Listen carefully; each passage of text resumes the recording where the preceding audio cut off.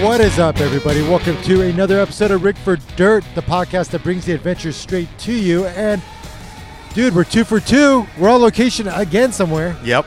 We are now at Oceano Dunes. And don't forget, this podcast is brought to you by Rebel Off-Road, Milestar Tires, and DeMello Off-Road. That was the most commercial I think we've ever sounded. Yep.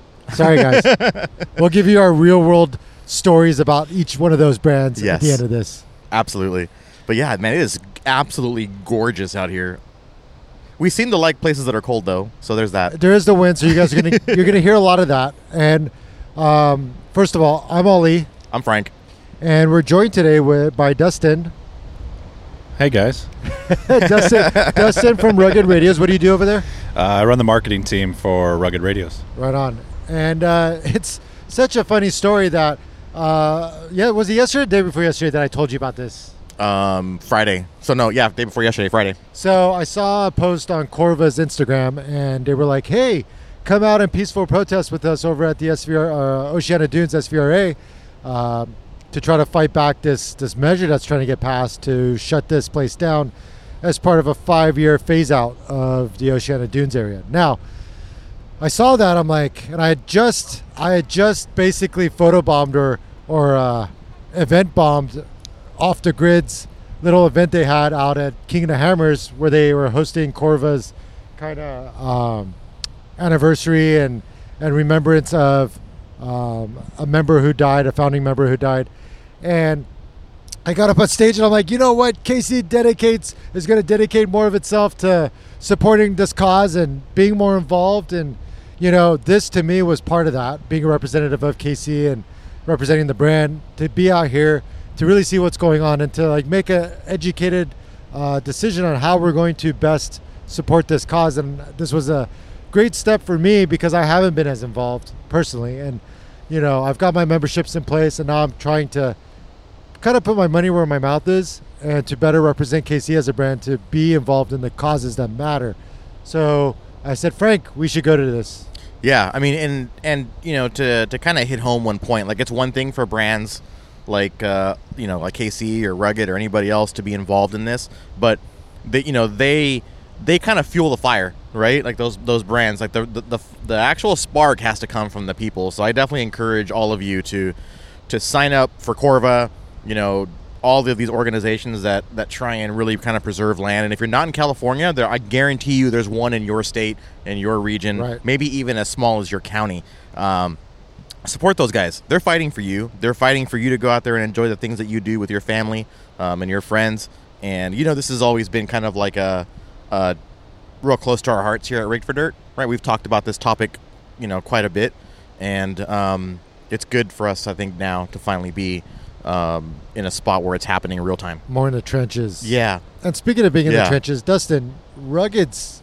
So the funny story is we were driving here and I passed by. Oh, there's one of your guys. Oh, there's Greg. Yeah. What's up, boys? Hey, guys. We've got the Rugged Radios Jeep is rolling up right now. Yeah, the JL. The JL looks awesome. Owner Greg. Absolutely. He's going to talk, I guess, at 4 o'clock. They're going to try to get up on stage. But yeah, we're passing by. I see the new facility for Rugged, and I call up Dustin. Dustin's like, dude, I'm like half a mile away from you. And so you guys should see some footage online on social, as well as potentially on our website and YouTube channel, where we're going to show you a little walkthrough of the new Rugged facility. But Dustin, you guys have been really involved in this fight, and this is kind of hits home and personal for you too, right? Yeah, absolutely. This is like this beach is where I kind of grew up. My pops would take me out here as kids, and we load up a bunch of firewood and our Christmas trees and stuff in the back of the truck, and we go have a big bonfire on the dunes and goof off. But we've been ditching in high school, and we used to come out here and mess around the beach in my brother's Honda Accord. Sorry, Dad. Yeah, right. But no, this is our home. This is, like I said, I live, a couple miles from here. Rugged headquarters is right here. So this is like so close. It took us like 5 minutes. Yeah, it was like a 10-minute drive here. Yeah, absolutely. We're literally 2.5 miles or so from, and the new building is going to be just right down the road from that. So, we get guys that come out here on our lunch breaks, and we sit out here and stare at the ocean and kind of just be in nature and get away from it. So for us, we're very passionate about trying to preserve this and trying to keep coming down here and making it accessible for everyone for a long time, hopefully. How's it going, Greg? Good to see you guys. How's it going? So we got Dustin on here for an episode of Rick for Dirt, just to let you guys know what's going on. I'm sorry. I'm sorry. It's very supportive. How long have you guys been in the fight as a company? Since we've been a company. I mean, we've been stewards of off-road, and you know, Greg's been doing this. His family owned a Kawasaki dealership 30 years ago. So I mean, we've been passionate about this our whole lives. I think it's always one of those things where, you know, we want to protect it and preserve it, and we want to keep doing it, but not everyone knows what to do. So I think there's a lot of times where, you know, we do what we can, and, you know, we always try to leave things better than we found it, and we're trying to pick things up after people, you know, beer cans floating around, that sort of thing. No, we've been fighting this fight, and we've really gotten involved with Friends of Oceano Dunes, and that's one of the big organizations, Corva, obviously. We're lifetime members there, but we try and support all we can and do what we can to fundraise and help and just kind of be good stewards of the community and try and help them as much as they can, because they're the ones fighting it in the courtrooms. So, well, it seems for a lot of people, like, they'll sign up, they'll do the membership or whatever, and then it's almost like, okay, I did my part, we're done. Right, like signing up for your membership or sending in your check is kind of like the end of it, right? Like that's almost like the beginning of it, right? It should be the beginning of it, right? Like that should be the very first thing that you do, right? And then from there, you start reading the newsletters and the emails and the calls to action, right? And at that point, like, you start kind of seeing how you can get involved. Even if, and when I say like get involved, it could be as simple as just telling your friends what's going on, right? And getting other people informed on what's happening, and maybe even get them involved in joining a group like Corva, right? And so, yeah, for some problems, throwing money at it is the solution, right? To keep Corva going and to keep that arm doing what they can do. And for other solutions, it's showing up and sometimes it's showing your congressman or your local leaders kind of, hey, this is a large group of people that do support this. There's not an invisible mass. Sure. Right? These are actual people, your constituents, that do care about this, and look how many showed up. That's the whole point of this, right? Is to show, like, or part of the point, I should say. I will say one thing. It was a little underwhelming on both sides on seeing the people that were opposed to the OHV movement, which were like a handful of people on one side. And granted, the people in support outnumbered them, but on both sides, it's like, man, it almost felt like nobody cared as much as they could, you know? And part of it is just awareness, you know? Yeah, and I think the other part of it is that you kind of, it's human nature, I think, to hear something repetitively, and you're like, oh, I've been hearing that for years. It's never going to happen. Right. Right? And then we were having this conversation, you know, back at the Rugged HQ, or the new HQ, that has been going on for a long time, but now it's here. Right? And now if it's almost too late if you're just going to try and fight for this particular spot, right? Like most of the battle has been kind of done already. And so now it's a matter of how can you get it back, or how can you kind of scrape what little is left. Right. Well, and it's important too, is if this is not, you know, you might be listening going, this isn't my, you know, I never go to Pismo, I never drive there. I'm not I live in Colorado, or I live in Nebraska. Great. When they come for your off-road area, like, that's, you know, this isn't just about one spot. This is about OHV, and this is about, you know, constant access to these beautiful, wonderful places that a lot of times you can only get to by off-road vehicle. Right. You know, there's, you know, a lot of times there's not people walking around out here, you know, and which is cool about this is you kind of mingle both. And I think that's part of the problem is you get people out here walking their dogs, and you get people riding their horses, and you get people, you know, parking their minivan, you know, on the sand and then walk around playing. But then you also have the people that go farther out into the dunes, and, you know, that's where being a good steward comes in, right? Right. You know, don't come and roost a bunch of kids.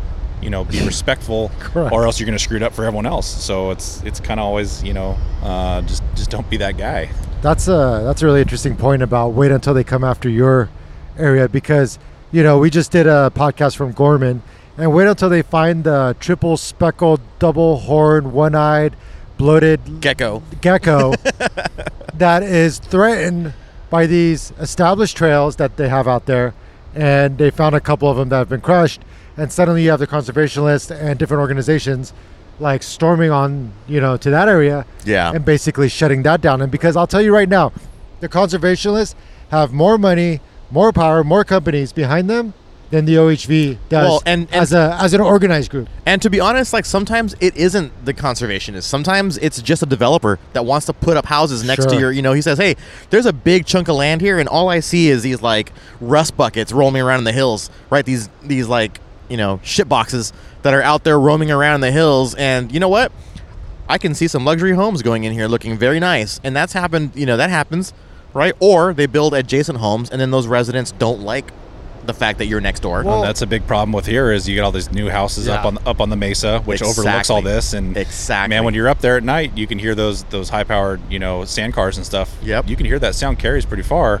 And it's we move they move here and then go, well, I don't like this now. Right. Shut it down. Right. Okay. And so it's sometimes it is conservation, and sometimes, hey, you know what, the chips fall where they may on that one. Well, I think sometimes for this one it is conservationists who are talking about species being threatened, and then there's also a dust thing.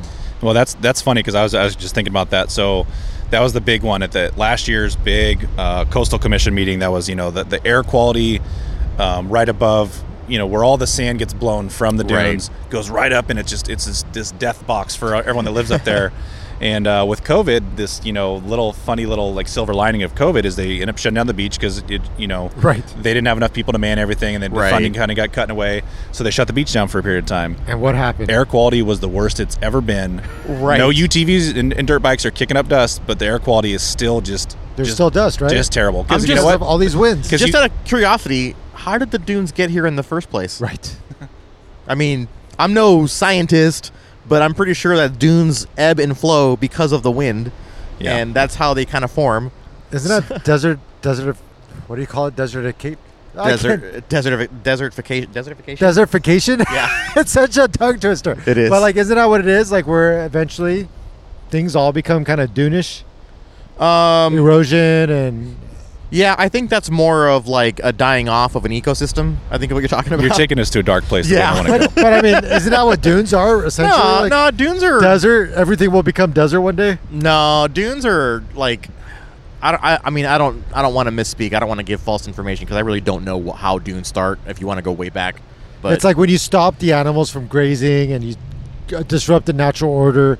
Then things start to desertification definitely happens when there isn't but that's not this, right? Like this is like beach. This is like this sand. is just sand being exactly. No, there's aerial photography. This area from the 60s and 70s. And the dunes are the natural part of the landscape. Correct. This is a natural occurrence. Look at that Willys right there. Wow. We just saw one too, huh? When we were driving up here. Willis is the proper pronunciation from what he told us. Yeah, that is rad. Yeah, that's super cool.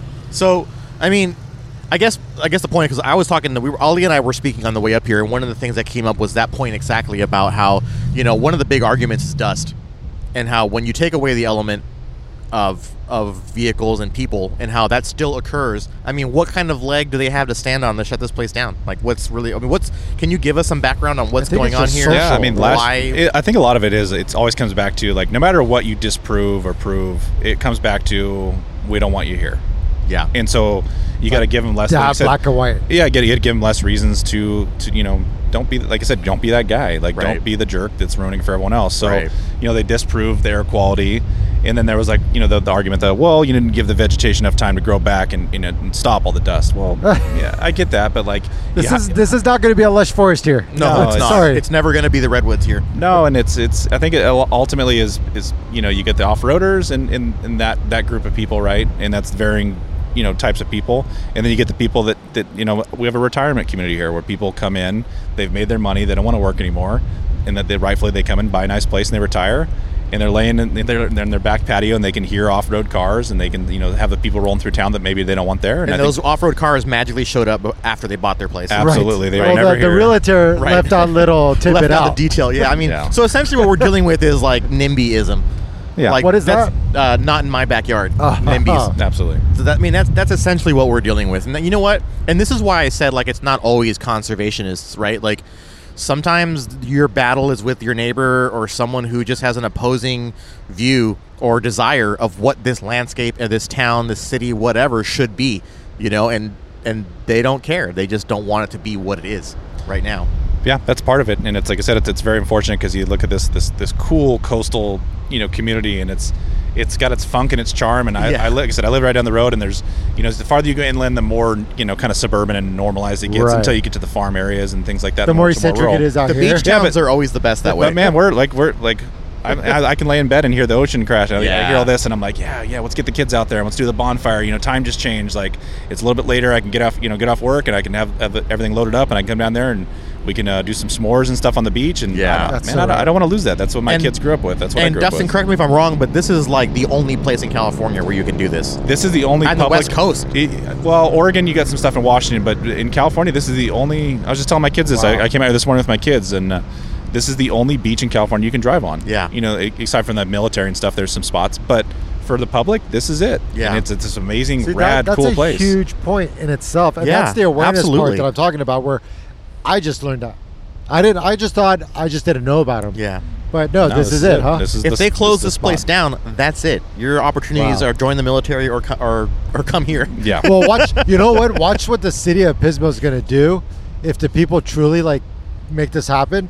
You're going to have for the next year or two the most that they've ever seen probably of this area getting like swarmed. You're huh? going to get influx. And there was a lot of that last year too when the, Yeah, when I the do big remember coastal that. commission, it was like everyone was like hitting me up. They're like, I'm coming in. Like I Right. don't know if I'm ever. And there's like, you know, we're talking like Darren Parsons and the Terra Crew guys. They're like, Darren's been coming down here since he's a little kid, Oh, shit. and he's like, well, I need to get one more trip in just in Yeah, case. And just it's- before, yeah. And it's a bummer that that's even the thought where it's Right. like you have this magical place and like. Sure, maybe there's some concessions or some compromise that need to be made to accommodate both sides. But Sure. like, man, like this place is so magical, and I don't, you know, it's a bummer that no one will be able to see it if you just shut it down. And that's really what it comes down to, right? Is like you said, like making some concessions and meeting in the middle. Because at the Absolutely. end of the day, that's what everything kind of comes down to. If you have a group that's unwilling to come to the table and at least negotiate something, then you don't make any progress. Absolutely. Yeah, I mean, it goes back to like my days of like street racing, and the more that they shut down the local tracks, which they did, Yeah. the more of these tracks that shut down, and you had them I in, remember like, those days. Long Beach and Totally. San Diego was really bad. dude. And as soon as they started shutting them down, then Yep. you had the Compton Street races, you had Yeah. the La Habra races, You like, had vicious car accidents. oh, dude, so bad, Yeah. involving lots of people on the sidelines. yeah. Like that's all that's gonna happen. I'm telling you right now, people will still find a way to go enjoy themselves, and it's gonna fuck them up more than it's gonna help. Yeah. I mean, and to be honest, like this place is, I've only driven by here on the highway. Like I've never actually been to this beach before. This is my first time as well. It's gorgeous. Like it is stunning. The water so is beautiful. The out water here. is this beautiful like emerald green. You've got all this like all these waves rolling in, this white line after white lines of whitewash kind of coming in, and it's beautiful. And then you got the dunes off in the distance with the hillsides. I mean, like this place is if you are anywhere within driving distance, which should be the entire continent, like you should find a way to get here. It is gorgeous, and there's all kinds of stuff here. There's like I see 4Runners, Tundras, Jeeps, G-Wagons, Yeah, Dodge we just got Rams. There's passed by fifth G-Wagon. wheels and like trailers and We saw that Willis that drove yeah, by. Like, exactly. yeah. There's Land Cruisers and Land Rovers and Well, then you'll be out here in your rig, and you'll go, man, I'm off road and I'm adventuring, and Yeah. then you'll get passed by a Prius on the highway on the That same damn highway. we Prius. here. always say that where no matter where you go, there will be a No, and Prius. you're sitting there going like, man, this is so cool. And like, no, you don't have to be off road. Like I said, we used to take my brother's '89 Honda Accord down here in Yeah. high school and be like, man, we're out here, we're causing trouble. And it's like, no, it's just such a rad spot that It you can is. get to, and there's spots everyone. You get like, you know, constantly like right where we're sitting, like most times like Friday night, Saturday night, Yeah. there'll be like, you know, church groups and things where like everyone comes down and then you can park close and you can walk down, Yeah. or you can drive your minivan down here and throw all the It wood out. really was and- easy. I mean, I'm assuming, you know, once you get further down to the dunes, obviously you're going to want to air down. But this sand is not deep. It's fairly well compacted. Like, it's Yeah, it's the pretty far. easy. It's when you get down a couple miles, and that's where everyone starts camping out, and then you Right. get the haulers and stuff like that. With Yeah. and then everything gets churned up a little bit, and that's when you can sit there and watch the- and grab a beer and watch people try That's and where get the unstuck. Instagram moments happen, Oh, right? there's the creek crossing. That's what I was going to ask you. Where is the creek Is that crossing? the one where the guy's like out running Always, the water? where they always get stuck, like or the tide comes in. Oh, yeah. right. Yeah. The tide And comes it's in. so they get, fast. It does. You can figure out who doesn't know what they're doing in a hurry out there, and it's Right. pretty fun to watch. But yeah, no, it's like I said, it's about a mile or two from here, and then it goes out a little bit. But yeah. And I think for someone who's not used to going to the beach, this beach has a real slow taper. Yeah. Like really flat. The elevation change from the sand to the wet sand to the water is really, really slow. And if you're not familiar with beach life, like when the tide comes in, because it's such a slow slope, it comes in deceptively fast. Does it really? you'll- Because it only takes a little bit for it to move. There's not a lot of elevation. There's not a lot of elevation, Uh-huh. so it only takes like another inch of water, and it moves like 50 feet or 100 feet. No, you'll get out there and you'll get the guys that like come in late, you know, and like, ooh, I got a great camping spot. And like, well, there's a reason no one's there. No one's there. And those are the guys in the middle of the night. They're usually like, hey, can you help me? I'll tell you right now, as someone who grew up in a beach city, if you see clumps of seaweed out in the middle of the sand, that's because the water has been there. Don't camp there. Go, like you see right here, where there's all these clumps where like we're at right now. at the edge. Like we're right at the edge. Right. The If high you tide, camp, I would camp another 100 feet or 50 feet that way and set up camping. You should be safe. But if there's clumps of seaweed, that's where the tide has been. Yeah, no doubt. I feel like we're still a good few hours away from 4 or 5 hours away from high tide. So. Yeah, no, it's absolutely stunning. It's cold and it's windy, but it's stunning out but here. I am straight bummed that we are not here for a multi-night. I completely agree. Like, if we would have come out here yesterday, I would not have complained. So that brings me to something I want to cover. What is the phasing process now, if it does pass, which it sounds like it's very likely it will? I was just talking to Jim from Friends Oceana Dunes, and I asked him that exact same question, and he's got theories, but it's all theories. And so basically at the 18th, when the Coastal Commission makes their decision, you know, if they decide to keep it open. And that's the 18th of March. 18th, yeah. It's This month. That's like this week. It's just a few days from today. Yeah, wow. We're so late in the game, dude. I Yeah. feel bad. I'm sorry. Well, no, it's part because it's. I think a lot of people listening right now probably like, I still don't know what to do. And exactly. And that's what Jim was. I was talking to him. Let's talk about it. He's basically like, you know, if they decide to shut it down, then we sue them. You know, and we being Friends of Oceana Dunes, and that's and who. by Rugged, them, is it the state or the county? Do you know? It's the state. The state. Coastal Commission is the state Coastal Commission, but they do. No, they basically, you know, the Friends of Oceana Dunes would in court sue, you know, the state and try and keep it open under certain grounds. And there's, like I said, there's a lot of legal that goes into it, and that's who we support. We financially support the Friends of Oceana Dunes to fight that fight on our behalf, to represent the people in the courtroom. And so we always ask, you know, it's if you don't know what to do, well, if you can donate to the Friends of Oceana Dunes. They're literally, you know, in different stages of suing the state essentially to keep our areas open. And what they're trying to do is basically they're arguing in favor, or they're arguing with points of existing laws that conflict. Yeah, there's conflicting. There's two sides, right? Absolutely, and one of them is you know, and this is going to be really paraphrasing, but it's essentially, you know, we have a legal right to drive and experience these places, but there's other law that says we have a legal obligation to protect these from ourselves. Right. And so, you know, depending on how you want to read those and how you want to interpret those different conflicting laws, then, you know, that's what the fight really is. Right. And this goes all the way back to what we constantly talk about, which is there needs to be a middle. We cannot lose the middle. Like, whenever you have a polarized left or right, the country goes down the shitter. I'm going to drop the nasty P word, but I mean, essentially that's what politics is. Politics is the exercise of coming to the middle and negotiating. Well, you'd like it to be, but these days it feels very like... I didn't think that's what it meant, but... No, yeah, I mean, that's really, what it's supposed to be. Yeah, that's what it's supposed to mean. Yeah, I mean, every generation, I'm sure, redefines it, right? But, I mean, if you look at what the purpose of having a political structure is, it's that. It's to represent, you know, the different opposing views sometimes of the masses and bring those together in a point that you're never going to satisfy everyone, and that's kind of the point. You're not supposed to. Right, you're supposed to find somewhere where everyone can kind of come to the middle and find things that are important to them that they can stay with and they can live with. Yeah, and I think most reasonable off-roaders, or whatever you want to call us, right? I think most reasonable off-roaders would take that stance. It's like, if there's concessions that need to be made, sure, let's figure that out. Let's figure that out, absolutely. If the choice is lose it or don't, like, let's not, and figure out a way to make it work for everyone. Right. And it's funny, because I keep going back to this, because this is what I know as me coming from the cycling industry. This is a fight that we're familiar with, because land use has always been at the forefront, or a big fight for us in the mountain biking space. You know, we've fought different organizations that want only equestrian use or only hiking use. Right. You know, or how you define a motorized vehicle or a mechanized vehicle, right? And they'll try and lump bicycles into that, you know, and they'll argue that people are the machine or the human engine, right? And so, like, we're always fighting these gray areas and trying to split hairs on definitions, right? Which kind of leads us to, I guess, some of the arguments that end up happening in places like this too. Well, you know, going back to the argument side, that's done in the courtroom sometimes, and so that's where your money kind of comes into play. Two, it's a twofold, right? One, you're kind of helping support the people who take time out of their lives, and like I saw at the King of the Hammers event that I crashed, these guys are getting older, The Corva guys that's a really good point. You're right. The Corva guys are getting so old, and they're looking for their replacements, but they still take time out of their lives to do this. So you're supporting their ability to continue the fight. And then, 2, it's in the courtroom. So there's legal costs associated to all of this as well. And they got to pay for that shit. Yeah, because you and I had this conversation that I really wish we would have recorded a micro episode on about guys that were aging out of the fight.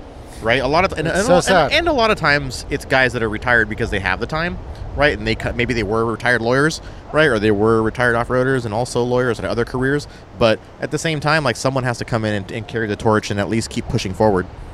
Well, it's like even off-roading is interesting because it's like cyclical, right? Where you see this resurgence of people getting interested in class 11, you know, the VW bugs. Yeah. There's a whole resurgence in class 11 right now. So accessible. It's like, when's the last time they made a Volkswagen bug that you can race in that? And it's like Impy, we're going down to Impy the 27th, and they're like making this huge push to like make new parts for the class 11 buggies the class 11 cars, and it's so rad. But it's like you have this new influx of like, you know, Blake Wilkie and some of these younger guys that are like, yeah, this is rad. Like you know, it's the working man's class of racing. I feel like this insurgence of youth getting in there, and that's kind of what we need here. I feel like the bug was the UTV before there was a UTV. Absolutely, right? Like it was like the super simple base. To the Baja. Yeah, it was like the super simple base platform that the working man could get into, right, and not spend $100,000 or even $250,000 trying to get a race truck. You take your mom's car and you start cutting things off of it, and it's like, oh shit, this kind of works.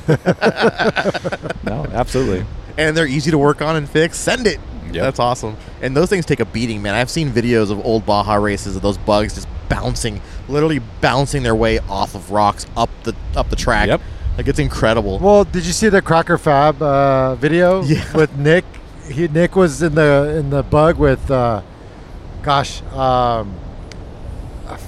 can't. I'm spacing on his name, but they jumped the freaking bug and it flew like.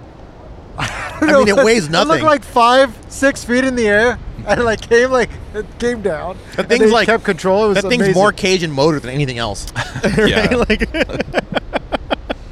that's awesome. But I don't know. I mean, just being here for the first time and seeing all of this and seeing the potential for how much fun. Because my family loves the beach, so we're always down to like San Clemente, San Onofre, like that whole area. Yeah. But to be able to come out here with the rig and camp out in the tent, on the do that beach. whole thing, like, shit. Like we were talking, the only other place that I know of reasonably close, and only because we're further south than here, is Baja.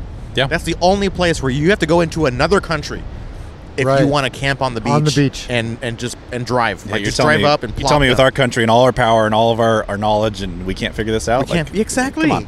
It's ridiculous that I have to go somewhere else, or into a different country to be just a little freer.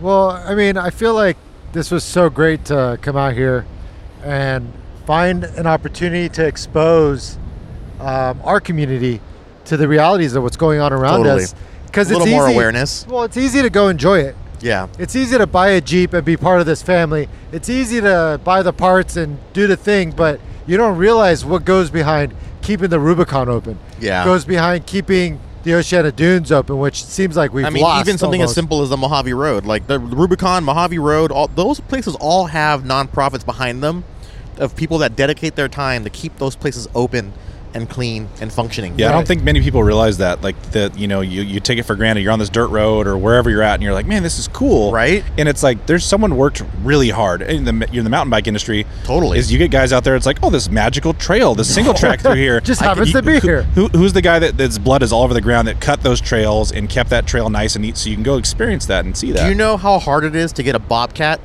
up to the middle of nowhere, 7 miles into the backcountry? Yeah. Is that what they do? Oh, sometimes. And sometimes sometimes they're taking a bike and they're hauling on their backs for miles up mountains, chainsaws, absolutely, and saws. And you're talking about 90, 80 pounds of gear plus that these guys are hauling out to build a trail with their own blood, sweat, and tears. No one's paying them. They're doing it for the sheer love of the sport, which is the same thing I think these off-road people do. It's sheer passion and love for the sport. Absolutely. I mean, honestly, like, trail builders are heroes. That's all I got to say. Trail builders, yeah, 100%. Well, I have the utmost respect for them. Tread Lightly does that when they'll clean up trails. They'll block off. You were involved in some of those, right? Yep. I've been involved on both sides. I mean, even on the mountain bike side, we do with local mountain bike organizations. We'll go out and we'll do trail days where the local trails in Orange County and Laguna Beach, you know, Aliso Woods and all those, and other places around the country, you can go out and you can mend trails and create drainage so that they stay, you know, prevent erosion, all that kind of stuff. And the same thing exists in the off-road world. Well, it's like, I mean, all that's going to happen. Like when you create and maintain a road, you create an opportunity for people to just stick to that one area. The impact is localized to that area. Yeah. Once you close everything down and people want to go find it on their own, now they're really destroying some shit. We've seen a lot of that. Yes. People will find they'll go find some fun if you. That's if an you excellent point. That's an excellent point. I mean, like, if you don't give them an outlet, and this is even like to the psychological level. Think of your kids. If you don't give them an outlet, what happens? They become destructive. Yeah, right. 100%. And that I hate to say it, we don't grow out of that. Well, look at the skate industry, dude. Yeah, the skate industry is very similar. Like totally. Where you take away the skate parks, and suddenly you just open it up for schools to be the new skate park. Yeah, exactly. Now they're at schools. Now they're at city buildings. Now they're whatever, right? And so you just create a problem now that you have to chase like whack-a-mole all over the place. On the developer side, I can understand the argument of capitalism and wanting to make money and commercializing shit.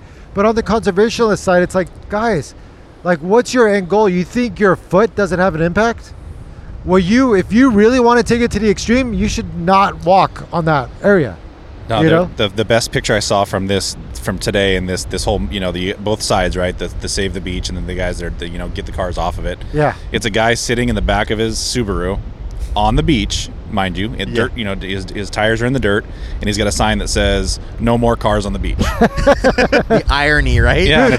How do you miss this irony, this blatant display in front of you? Best example of that is the guy that will chase you down at 100 miles an hour because you sped by him, and he's telling you to slow down. Right. Yeah. It's the social justice warrior. It's like, slow the fuck down. And you're like looking at him going, dude, we're driving like 90 miles an hour on this 45 zone. Together. Not that I've done that. And not that we should, but I'm just saying, but you're right. Like, it's sometimes, look, man, you know, you got to also understand your position and just kind of sometimes step back and take a look at real, for fuck's sake. I think a step back, and this is for any side, right? Whether you're pro or con, right? Sometimes all of us should take a step back and look at the big picture.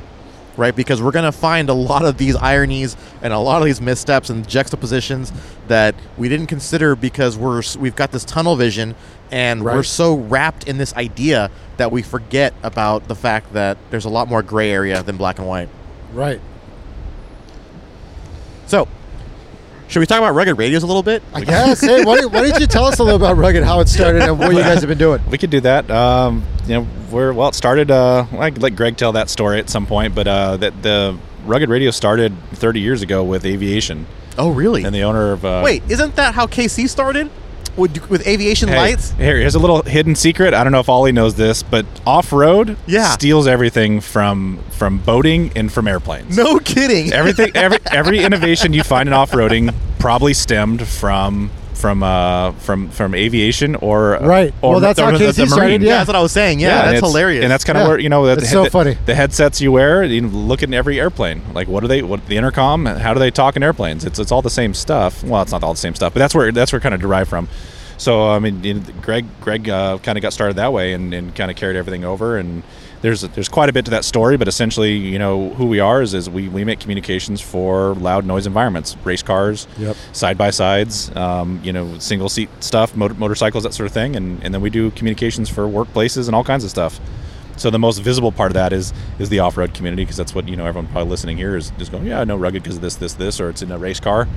But man, we're all, I mean, essentially we're all, you know, we love this industry and love this culture and this community of the off-road, and that's kind of where it all came from. I mean, my relationship with you guys started back when I was at 511, and I got our entire media team to run your radios. Yeah. And by way of, you also sponsored my project, which the actual original conversation started for Kate, and you jumped on, which I was so thankful for. And then you ended up sponsoring our entire media team, who all now run Ruggeds. What, you know, it's 511 specific channels, which was bitching. Right. And what's funny is a lot of the people that really like embrace it are like our media people that we work with. And it's like, the videographers, or, Blake from Skypixel and those guys, where it's it's like, oh, we want to film this, we commission them to film something for us. And in that process, they see how our communications work and help with that. And next thing you know, that's like an integral part of what they do. They're like, I want everything on this. What's just funny is like, it's so useful in the safety factor of being able to clearly communicate. And I was kind of kicking myself as we're driving, caravanning down here. I was like, I wonder if they have a handheld radio. I'm looking. We should have grabbed one, huh? And I had a radio sitting under my seat. I'm like, man, this would be a lot easier than trying to call these guys. I'm like, I should have handed them a damn radio. I got 2 in my truck. But no, it's like that's what we do, and that's what we're passionate about. So it's crazy how much that works into everything else, and good communication just really makes things not only safe, but it makes it really fun. Put a walkie-talkie in a grown man's hand. Oh, totally. See him smile. You're 12 again. Well, right? it's so funny. Absolutely. I always laugh at myself because we're on a trail, and any other time that you're driving by yourself, you don't give 2 shits about a rock that's in the middle of the road. But as soon as you have radios in your hand, suddenly there's a rock in the middle of the road. Be careful. and it's like, okay, thanks, because I wouldn't have seen that myself, but like, you just want to be on the radio, like, because I think all of us as kids wanted to be long haul truckers. Oh, totally. Breaker. Yeah. And now this is our opportunity as overlanders. That, or you wanted to be like a cop, like Chips. Right. For me, it was Top Gun. It was I want to be Maverick or Goose, and Yeah, that's a good one. just say everything twice, and you're That's right. set. That's why my cockpit's the way it is in Kate, because I wanted to be in a fighter jet. Yeah, exactly. for sure. That's awesome. That's so funny. I love it. Beyond like Corva, like what is it? What else does Rugged really like rally itself around? Oh man, we're a little bit into everything. So for us, it's just I just think it really always comes back to just like how do we facilitate good communications in all environments. And so for us, it's like it started racing, right? And it was always that push to, for the race car drivers and all that sort of thing. And it just kind of expands everywhere. We got comms in jet boats now. We got comms. That's right. The jet boats are getting so. Those things are exploding. It's wild. And we got like this guy from Florida that does like the flat bottom like airboat stuff. Oh, rad. And it's like alligator tours and stuff. And I'm like, yeah. That's loud. So they're fan boats, right? So last year they get 20 people on an airboat, with a big old fan off the back of it. And you're how much fun is that when you can't hear anything? And so we got them set up with our intercoms, and so everyone's got headsets on, and they sent some pictures back over. And I haven't seen smiles that big since Christmas morning with my kids. Like it's totally. So it's communications. It's like one of those things where you survive without it for so long, and then as soon as you get in a rig or get on a caravan or a Jeep trip or whatever it is, and you get everyone talking to each other, and it's like you might be talking about a rock. Or like, hey, that tree kind of looks like Frank. Whatever it is. But it's like, how much fun is it? That's a damn good-looking tree. Yeah, right? No. You're right, though, because I think at the end of the day, like, we're, as human beings, right? Like, we're social creatures, right? Like, that's kind of in our nature, right? And so when we can start cracking jokes and poking fun at each other and giving a razz here and there, like, it's kind of who we are. Dude, some of the best conversations have been over the radio of like somebody just getting bored enough to where they start just going off on something. Yeah. And it's a good time. And so one thing that kind of keeps people away from radios is this unfortunate need to have a ham license, and you have to get what is it called? Is it called an engineer's or what is it? A technician. But I mean, I think this is a great question for you actually. I think it's where you're going to. Might be maybe Ollie, but don't let me get there. Why don't you just take over? Go ahead if what you a go dick. for. No, go ahead. I was gonna say is before we talk about like where you guys kind of sit in the spectrum, like. I mean, there's different kinds of communications that people are familiar with, right? Correct. Absolutely. And so, like, at least I didn't think Rugged was a consumer brand radio for a long time. I thought it was race radios. Yeah. Okay. And so where do you guys sit in the spectrum of communications options? Well, we got stuff for everybody, and it's like, we don't need to get in the details of this, but Ollie, like, how many different types of light do you guys carry? Right. Exactly. It's the same kind of thing. It's just, a lot of it's just education, and people have no idea, but we have commercial band, which is a lot of the race radios you'd see, and it's, a lot of those race teams are professional race teams, and they use professional radios, and they have licensing for it, and they get their own channels, and that's important, so you don't step all over everyone else or an emergency band or that sort of thing. So for us, a lot of the recreation is GMRS, and that's the easiest. You still need license for that, but it's super easy to get. It's like that's the big one you guys are pushing right now, right? Yeah, absolutely. And it's kind of like I said, as we've adapted and grown the whole. I say we, I mean the whole off-road community. Where it's before, it's just you get whatever works. Like I said, that goes back to like, what is the leading GPS for racing? It's low range, and that's a fish finder. Exactly. Yeah. I mean, like, let's be real. So crazy. I know. was mind blown too. It's Yeah. just like, no, we just use whatever works, and so that's Right. it's like, well, these radios work great. Let's use these, and that's how the off-road community worked for a long time. And as people have gain more education on what they should and shouldn't use. Like I said, if you're an overlander, if you're a Jeeper, if you're a casual enthusiast, GMRS is really where you should be at. And that's what's cool about that is you can go to Walmart and pick up those little handheld Cobras with you need 40 AAA batteries Yep. or whatever, but Right. and they work great for 20 yards. Yeah. But man, our GMRS radios can talk to those. That's all FRS stuff. Exactly. So like you said, if you're a casual enthusiast and a recreation guy, GMRS is where it's at. And I think that's the cool So thing. what is the range on a GMRS system? The handhelds are limited to the wattage, so you don't get the best range on the handheld unless you get out of a car Are and get those up like high. 5 watts? They're 2 watts for okay. the GMRS handhelds, and that's it's governed by the FCC. But the mobile units are really where it shines. So if you have a rig and you're out in a lot, we have a 45 watt GMRS mobile unit that'll get you as far as you want it to go, and then you Yeah. start adding repeaters on that. Like you can talk across the And country that's if you one really thing get that after it. people don't really. They assume that repeaters are limited to like ham radio Dude, I assume licenses that. and This technicians. is the first right? time I've ever heard that. Yeah, GMRS is the only other one that I know of that also allows connections to repeaters. Right. Then you can, like I said, we have a 45 watt mobile and we have a 25 watt waterproof mobile. So that's really like the top off Jeep guys. Yeah, or the UTVs that are out, those guys that are out in the swamps and stuff like that. You don't want to get your stuff wet and ruin it. Like you're dealing with expensive electronics. Like you got to be careful. But so we have an option kind of for both. Like in your rig here, a 45 watt GMRS would work really, really nice. And like I said, that can pair with a lot of things. So we got 2 watt handhelds. We got all the FRS stuff that you can buy like a kid's. Totally. A kid's walkie-talkie from Walmart, and it will talk to it. Like I said, your range is limited. That's the really stuff. cool thing is that you're buying into a system that has a huge base already. It's already adopted. Yeah, so your friends can be rolling up in Motorola's or whatever, and as long as they're GMRS, you're good. Which is like 90% of the ones that you can buy, like you said, at any sporting goods store or whatever, right? Or Best Buy even. Right. They're all GMRS. Like you're already on that frequency. You don't have to get a special equipment. Of course, you should come buy it from Rugged, but I get what you're Absolutely. saying. Absolutely. What's the model that you sent me? You got the 20. Well, let me think what you got. So you got the 25 watt GMR. So it's a GMR 25, and we get you that slick mount for the JK that mounts up kind of above your rear view there. Right, I saw that. cool. But those are slick, and that should get you everything you want. Especially most off-roading you're doing is kind of in a caravan type situation. Right. Man, but having your hand mic right there and a little magnet mount, so it's always on your dash. It makes a big I difference. noticed that you guys added the magnet. No, mount. it's we try and awesome. like I said, we're trying to listen to our customers. We try and respond, and like I said, for a long, like you said, the off-road community for a long time was just like, what works? Yeah. We're using that. Great. And there's more to it than that. There's education behind some of that. So Well, it's like, who did Brad tell us to buy? Right? For a lot of guys. A lot of So, stuff. Yeah, Yeah. a lot of Yeah. guys. Yeah, absolutely. Yeah. And I think people underestimate or overestimate the power of their handheld sometimes. Like I run into it all the time where guys will be at the end of the caravan and like, I can't hear anything. Yeah. And it's like, well, you're in a 2 watt radio inside of a metal box. Right. So something, and it's something I always like to point out to people is like you said, you get the guy that's serious about off-roading or overlanding or jeeping, whatever it is. How much money did you spend for a tire?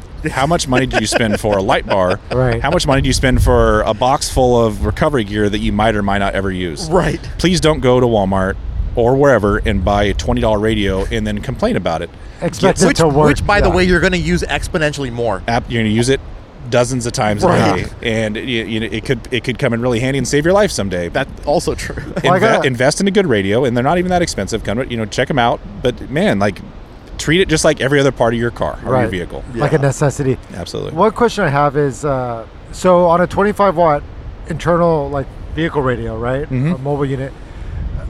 On a handheld, will that get a further distance to the handheld and vice versa? Yeah, you just might not. Like I said, if you got me and you stayed on this beach and we're 20 miles apart. If I'm in the mobile in your vehicle talking to you and you're in a handheld, you might be able to hear me, but you might not be able to reach me back. Okay, I got it. Yeah. So the transmitting.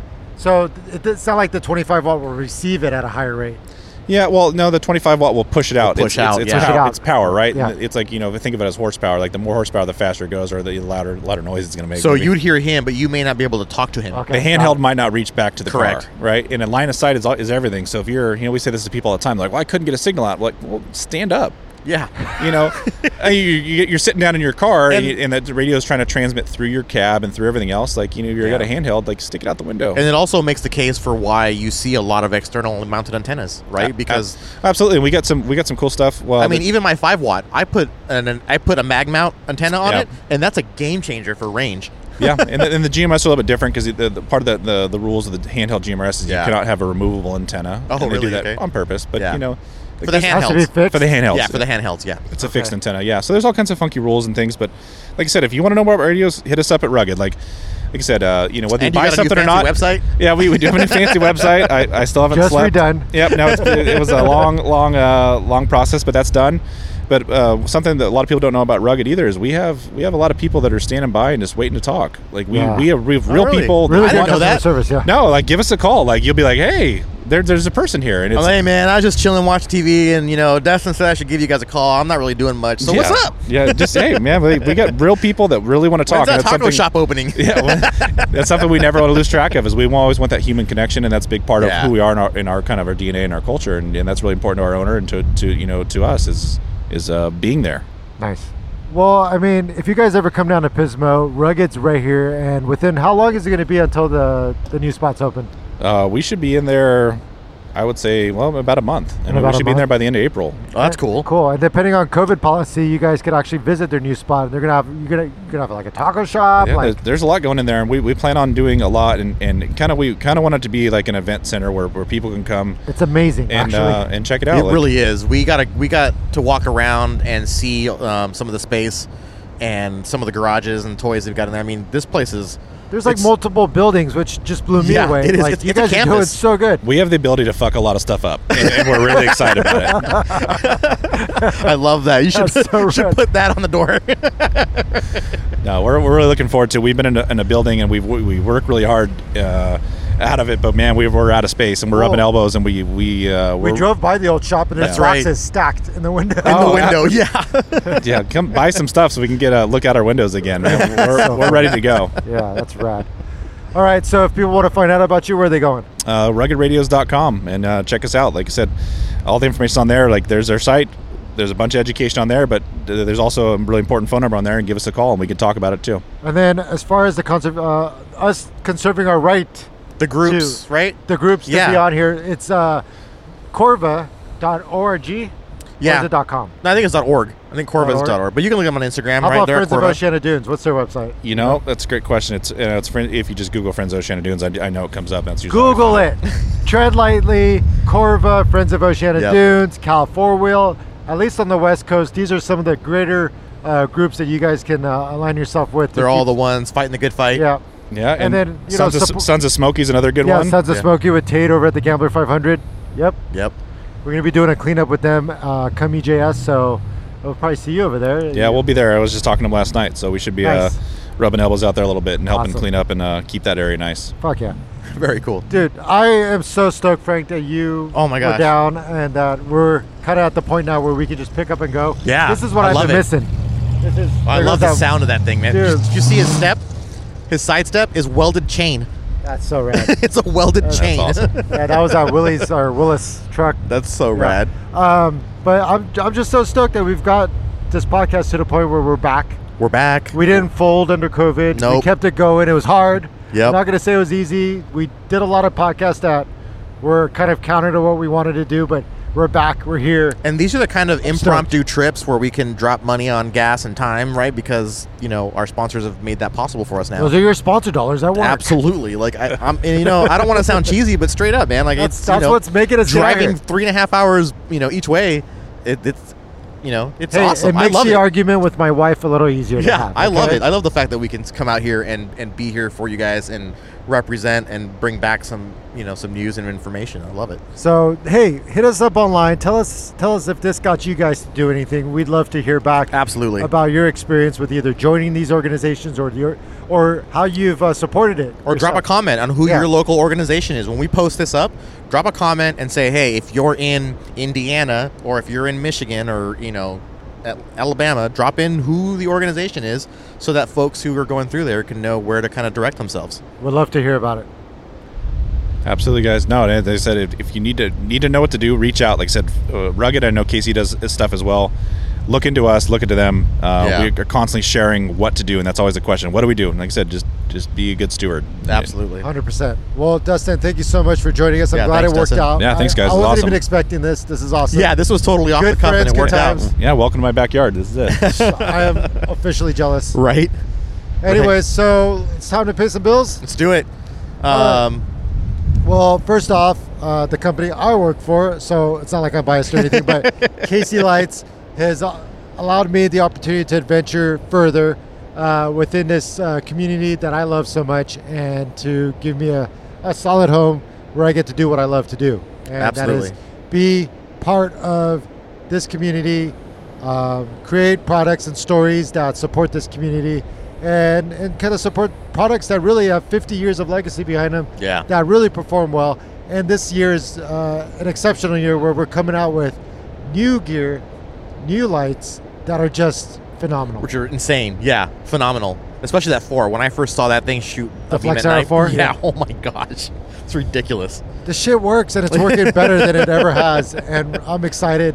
And Rugged has been such a huge partner of KC, so you go into their showroom with all the vehicles, and it's all freaking KC. That's true. There's Casey everywhere. It's on. I think it's on pretty much every vehicle. And like I said, the only ones that's not on, we have a couple new UTVs we're building out, and we just haven't got there yet. Even Yeah, the custom fixtures. it's like, in the man, mail. It's incredible. Yeah. Yep. Yeah, it's bitching. So, Casey, check them out. CaseyHighlights.com. That's KCHILITES.com. And tell them Rick for Dirt sent you. That's it. Next one is probably my second home, much to Shannon's chagrin. That's Rebel Off Road. They're down the street from me, and I spend It's entirely. tied between them and DeMello. though. Yeah, I spend entirely too much time there, and it's a good thing Shannon doesn't look at my fun money account. Dude, what a bitchin' shop that Bond has created. Oh my gosh, a shop, a culture, Not just knowledge, Jeeps. A lot of people skill. see it as a Jeep shop, but dude, Yeah. your FJ has Oh my gone gosh. in there a lot. It's been in there a lot. They've done a lot of the mechanical work on the FJ, and Not and for got anything it. that's been wrong, just No. for upgrades. Yeah, for upgrades. Yeah, Yeah. exactly. Like that place.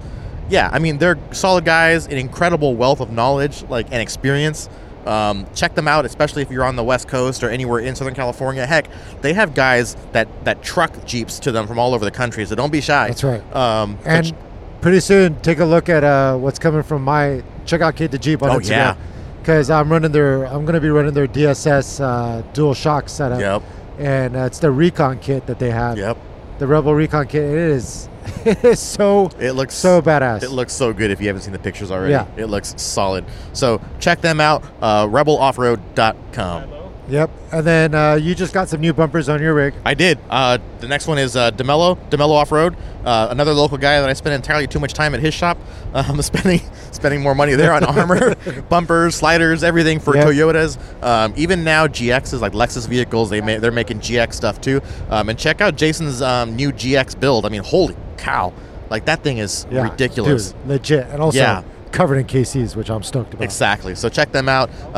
Another guy who is like a long-standing person in the industry, long-time off-roader, Yep. Jason a DeMello. lifetime of fabrication. Check them out. Jason DeMello at DeMelloOffroad.com. And then, of course, Milestar Tires, a huge supporter of mine, not only just in product, but Martin was at my house for a weekend, Friday and Saturday last week, working on my rig. He's a skilled fabricator, also runs marketing with Andrew over there at Milestar. They make a great product, great tires. They've got an amazing community that they're building. Truly, I would say it goes hand in hand with what Casey does, with what Rugged does, as far as really building Yeah. a community around their product. A lot of great guys supporting the brand, and they're in huge support of things like Corva, Tread Lightly. They're right there. Martin and Andrew really go out of their way to support these causes. So And they're living it, right? they're living it. Yeah. And Martin has one of the strongest mustaches in the industry. He Truly really does. does. It is. It's It important. is spectacular. That's definitely worth mentioning. Yeah. He really does. Check them out, Milestar Tires on Instagram and on the interwebs. But yeah, man, I'm just stoked to be out here. I am freezing my ass off Yeah. again, twice Awesome. in a row. Yep. So don't forget, check us out on our website. Get some merch.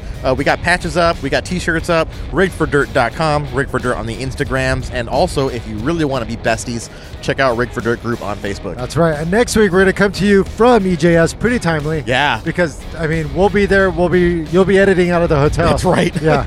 Or out of the Romer house. Yeah. Yeah. Wherever I end up at that point. So we'll be in EJS week. That's it. Yeah. Hopefully a few episodes from there. Yep. Thanks for listening, guys. I'm Frank at Trucking McTruckface. I'm Ollie at Kate the Jeep, and I'm Dustin at Dustin Enzyme. Thanks, guys. See you guys.